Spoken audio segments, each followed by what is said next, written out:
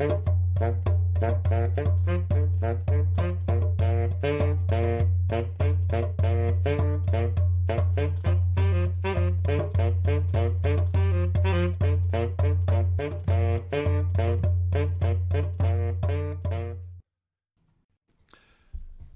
and welcome to the Weather of the Mind podcast. I'm your host, Doug Krish.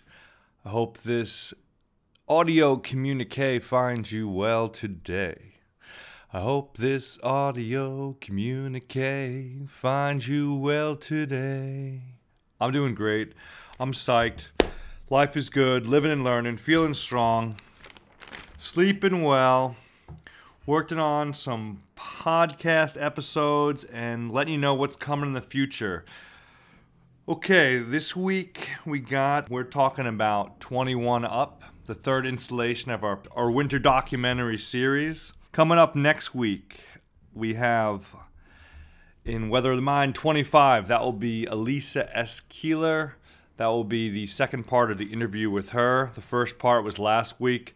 Definitely worth checking out. It's getting really nice reviews. A lot of great thoughts exchanged during that conversation.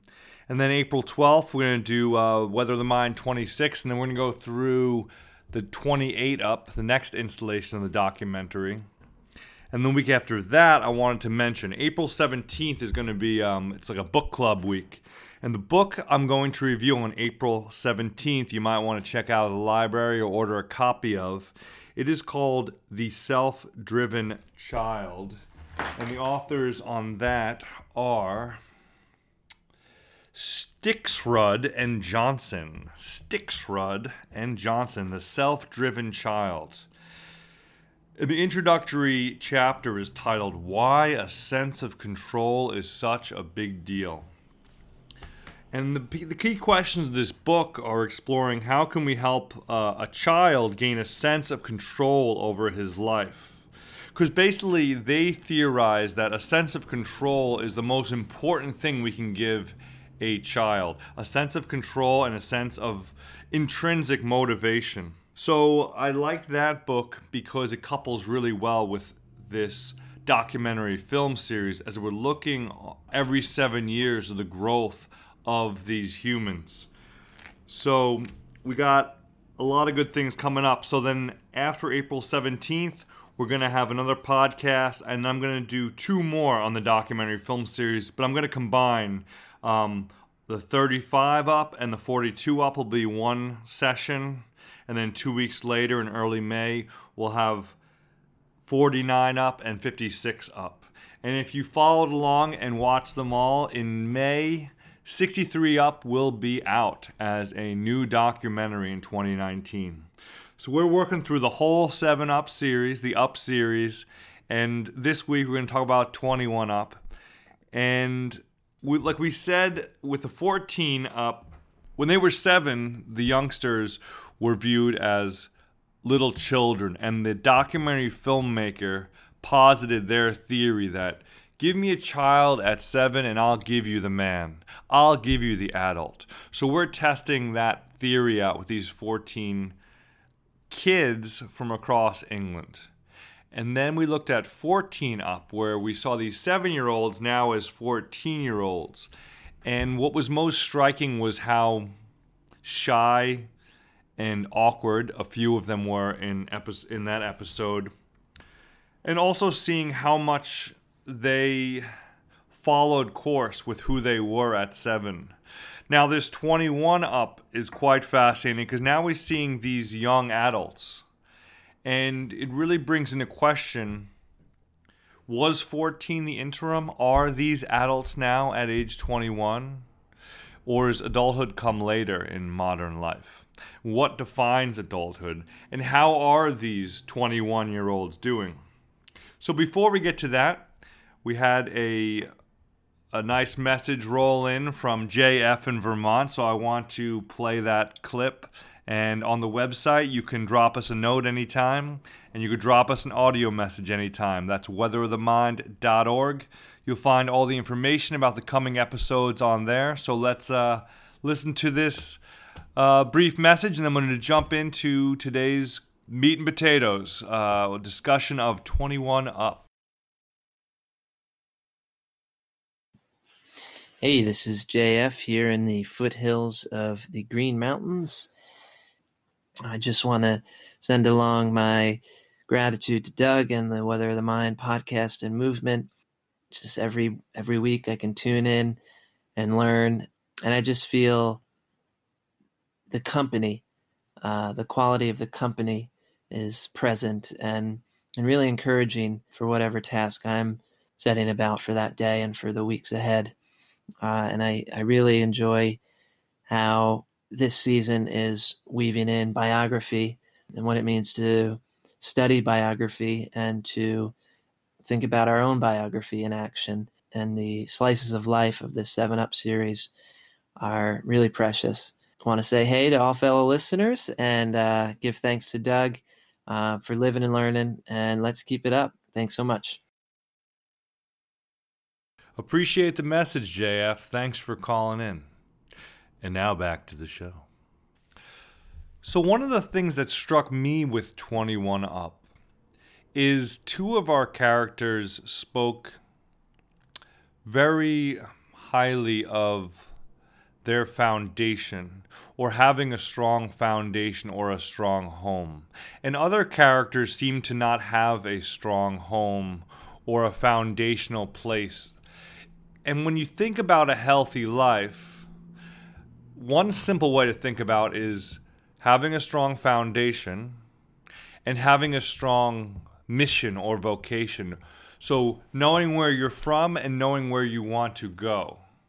This is perhaps one simple way of seeing a foundation to a healthy life. So here is a clip of Tony. He is our little jockey, and he is very much a product of a very provincial East End neighborhood. And he's basically talking about why he feels at home and very much rooted in the East End in this clip. Tell me about the family. I mean, are you fairly closely knit? Well, I love them all. There's not one I don't love more than other than my mum, obviously. But your mum is the root of the sort of tree. You love your mum best. So what do you like about living in the East End? It's very sort of real. There's nothing false. Only the police. I'm firmly placed, and there's no way I can see getting out. I wouldn't want to get out, really.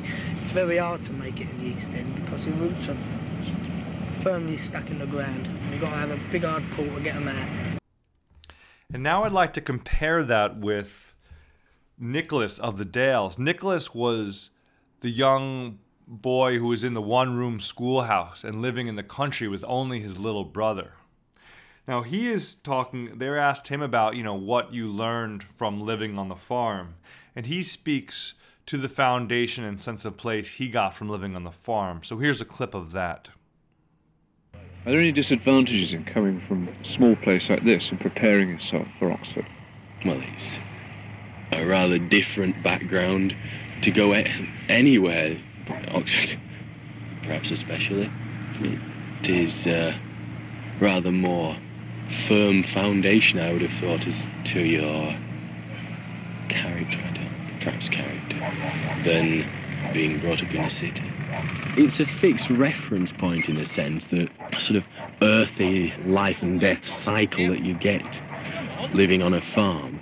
So when something dies, it rots and feeds back into the earth. Sometimes it's helpful in a city where things that some people are very concerned about seem quite irrelevant. Is there any strength of your father as a farmer that do you think he's transmitted to you? Well, you get a certain sort of calmness in some situations, you take things as they come, you become resigned to things. One brainstorm we could take from this from this documentary and this podcast is we're reflecting on foundation and giving a strong sense of place. What did that look like for us? How did that work out for us as children? How did it work out for our parents? How can it work out for our children? What is core to this sense of place and this identity and this foundation that can work as a strong foundation for the young child? And we see that this can be in a very tight-knit provincial neighborhood in the city. This can be in a rural neighborhood. So where do we see this in our lives, and how to reflect on our foundation? Please write in, leave us a voicemail. That's the question of the week. How is your foundation? Where are you from and where are you going? Can you answer these questions? Where are you from and where are you going? Foundation and vocation. Foundation and vocation. Again, we're trying to brainstorm biography here. We're trying to explore how do we build a better education system that answers some of our core needs.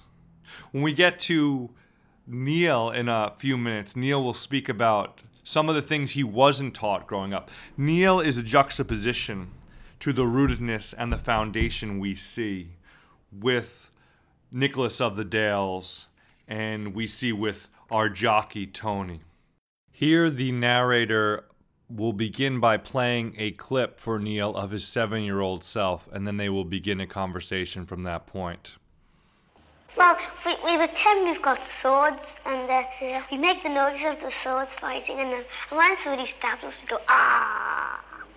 What goes through your mind when you look at saw those two films when you were at 7, Bright and Perky and... I find it hard to believe that I was ever like that, but there's the evidence. I wonder why I was like that. I wonder what it was inside me that made me like that. And I can see even at 14 that I was beginning to get more subdued and I was putting a lot more thought into what I was saying, to a ridiculous degree. And probably when I was 7, I don't know, I lived in a wonderful world where everything was sensation and dumb. I could be happy like this, and I could be miserable the next minute. And I didn't have to plan for the future. I didn't have to worry about having friends and all this sort of thing, because everything was so mapped out for me. I don't know what sort of stumbling blocks should be put in a child's way to get him used to living in the outside world. Because I think maybe this is something that was wrong in my upbringing. I didn't have enough obstacles to get over, to toughen myself up against. I was unprepared for things as they were, but looking back, even now, I couldn't think of what might have been done, and I certainly wouldn't start writing educational theory about this, because I know how personal a thing it is, and it probably wouldn't work in anybody else's case. Would you like to be 7 again? No, because I'd know that I had to be 21 again. Neil is a fascinating character. Even as a 7-year-old, he was very clever and very independent-minded in his responses, and now we see him as a 21-year-old living in maybe a squat, just getting by on a little bit of government assistance, really full of so much thought as he was a young boy, but certainly somewhat crushed by adulthood and finding his place. So I'd like to play a few more minutes of his commentary, because I think it's really rich, because he is a deep feeler and a deep thinker. And I think there's a lot of insight in his displacement.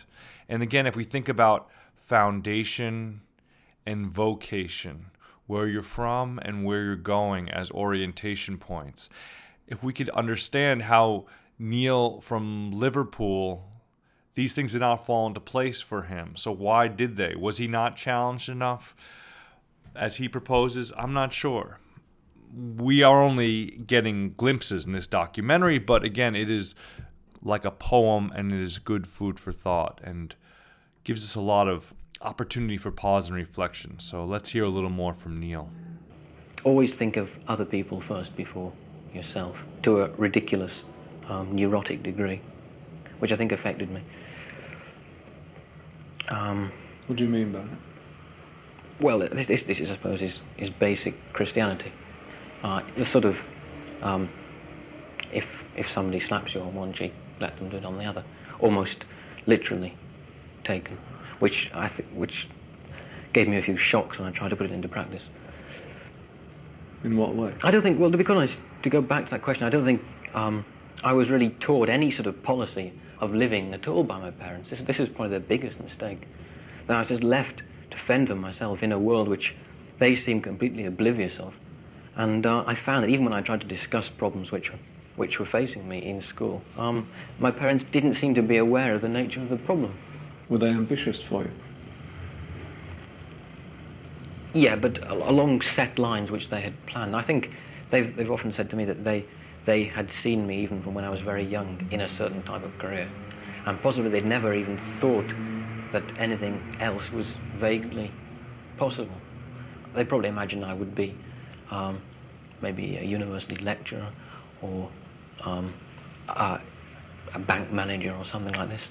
Some kind of indoor work which involved writing and reading and this sort of thing. Because they didn't take account of the other side of my personality.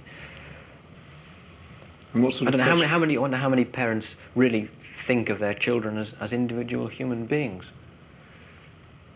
What are your feelings about them now, your parents? I'm glad they're there, because if I ever become homeless again, I will be able to go back and live with them. They wouldn't object to this. I'm capable of getting on with my parents perfectly well if they are willing to let me live as another adult in their house and appreciate that I'm living my own way of life and that I am living there because I can't think of anything else to do with myself. I mean, what do they think of what you're doing now? They accept it. I think now they do accept the type of person I am. And they see this as just as simply my attempting to add more experience to my life, which satisfies me. Are they worried about you? Probably, yes. But no more worried now than they were when I first left the university. That was probably the time at which they were most worried. And we have, in fact, managed to discuss a lot of personal things which I felt at one time I'd never be able to discuss. And therefore, as I say, it is possible for me to live for a few weeks, even for a month or so at home, without there being too much friction.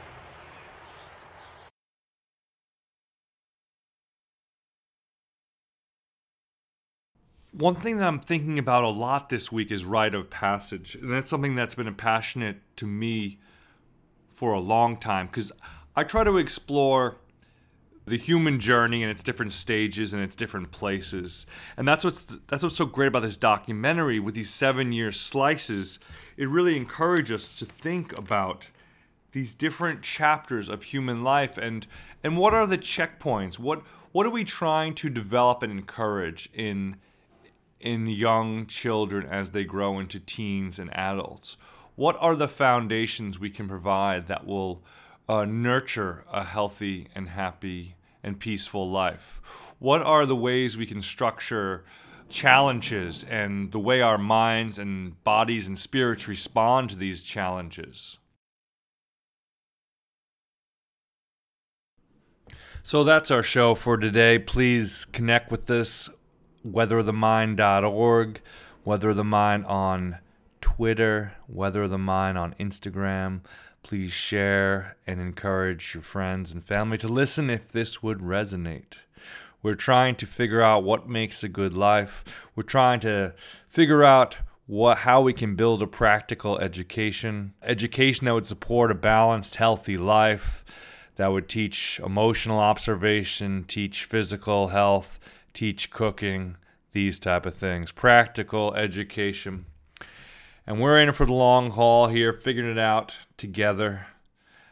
Thank you for listening, and please keep living and learning. Keep positive, keep hydrated, get some rest. Go easy on yourself once in a while, okay? Have a great day. Bye-bye.